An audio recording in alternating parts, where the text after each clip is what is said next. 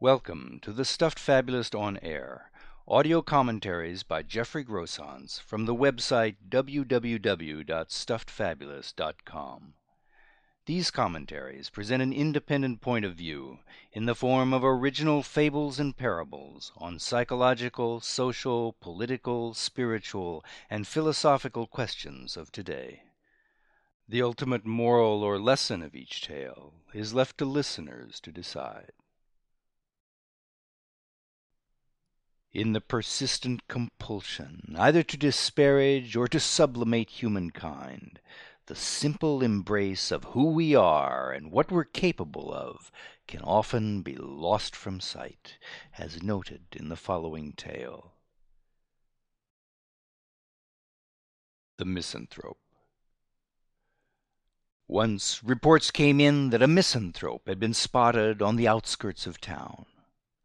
The news caused quite a stir, what with concerns over the future of biodiversity, but serious doubts about the sighting were raised almost at once. Of most dispute was whether the creature in question belonged to the species of true misanthropes, or was, on the contrary, an example of that rarely seen relative, the mock misanthrope.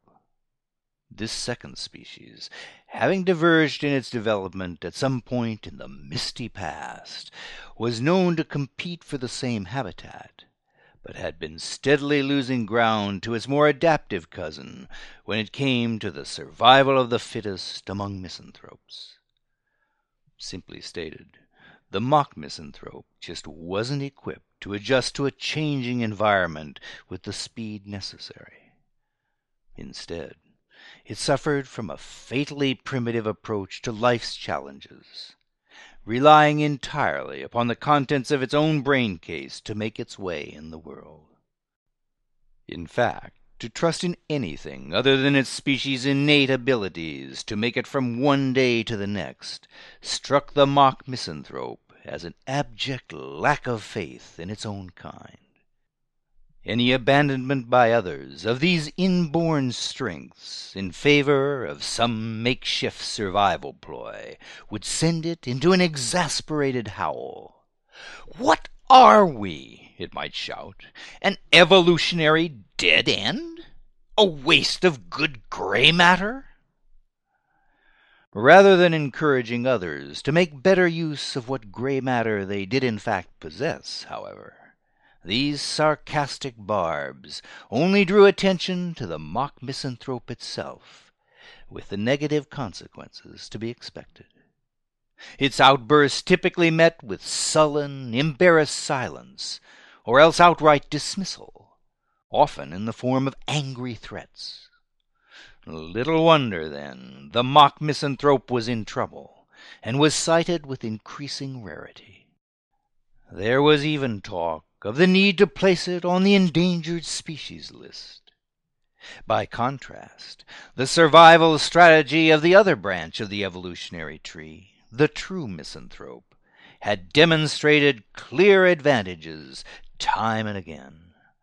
The true misanthrope decided at an early date that relying on one's own strengths alone could be suicidal. They might fall so far short of what was required to advance one's individual prospects and those of the species as a whole, that distancing oneself from them as quickly and as fully as possible seemed the wisest course. With the stakes so high, no alternative to risky self-reliance should be overlooked. The most common tactic, resorted to generation after generation, was the ruse of playing dead whenever danger arose, while hoping for some miraculous deliverance to occur. Lacking confidence in its own power when faced with any threat to its welfare, the true misanthrope perfected the art of making itself appear exceedingly small, helpless, insignificant, and therefore not worth the trouble of putting an end to. Curling up into a tight ball, it might be heard to plead, "Oh, what a worthless wretch am I before your power and glory! have mercy on me. You're so grand, and I'm so weak. I promise never to offend or cross you again, if you'll just have mercy." After repeating this trusted formula until it was hoarse, the true misanthrope would slowly open one eye and squint anxiously about. If nothing had happened, and no great foot had come down to squash it flat, the true misanthrope would take this as a sign it must be doing something right, and resolve to make itself appear even smaller, and confess its weaknesses even more plaintively the next time, if that's what it took.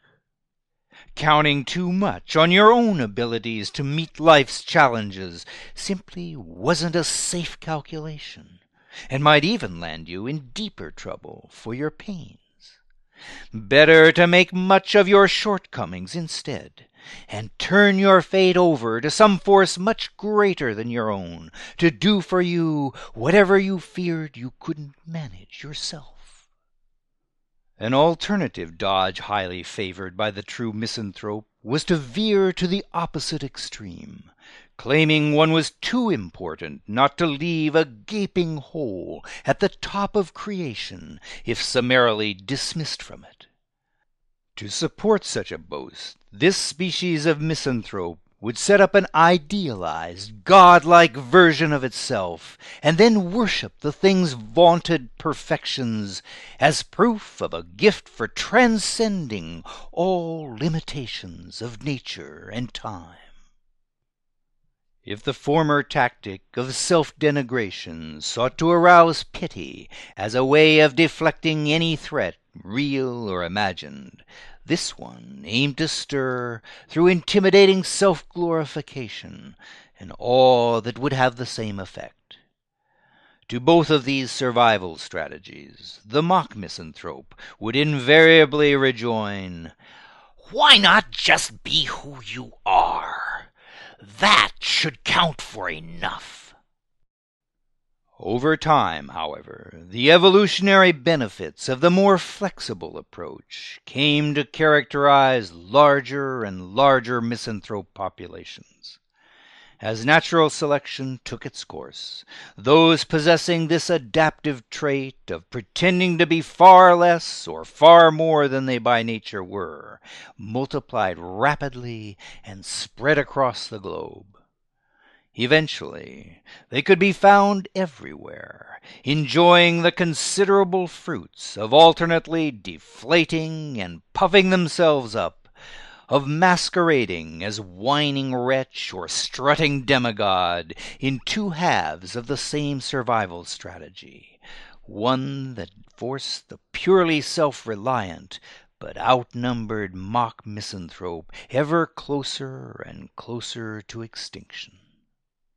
In light of this fact, it was the ultimate consensus among experts that the particular misanthrope reportedly seen near the city limits on the occasion in question was almost certainly not of the mock variety.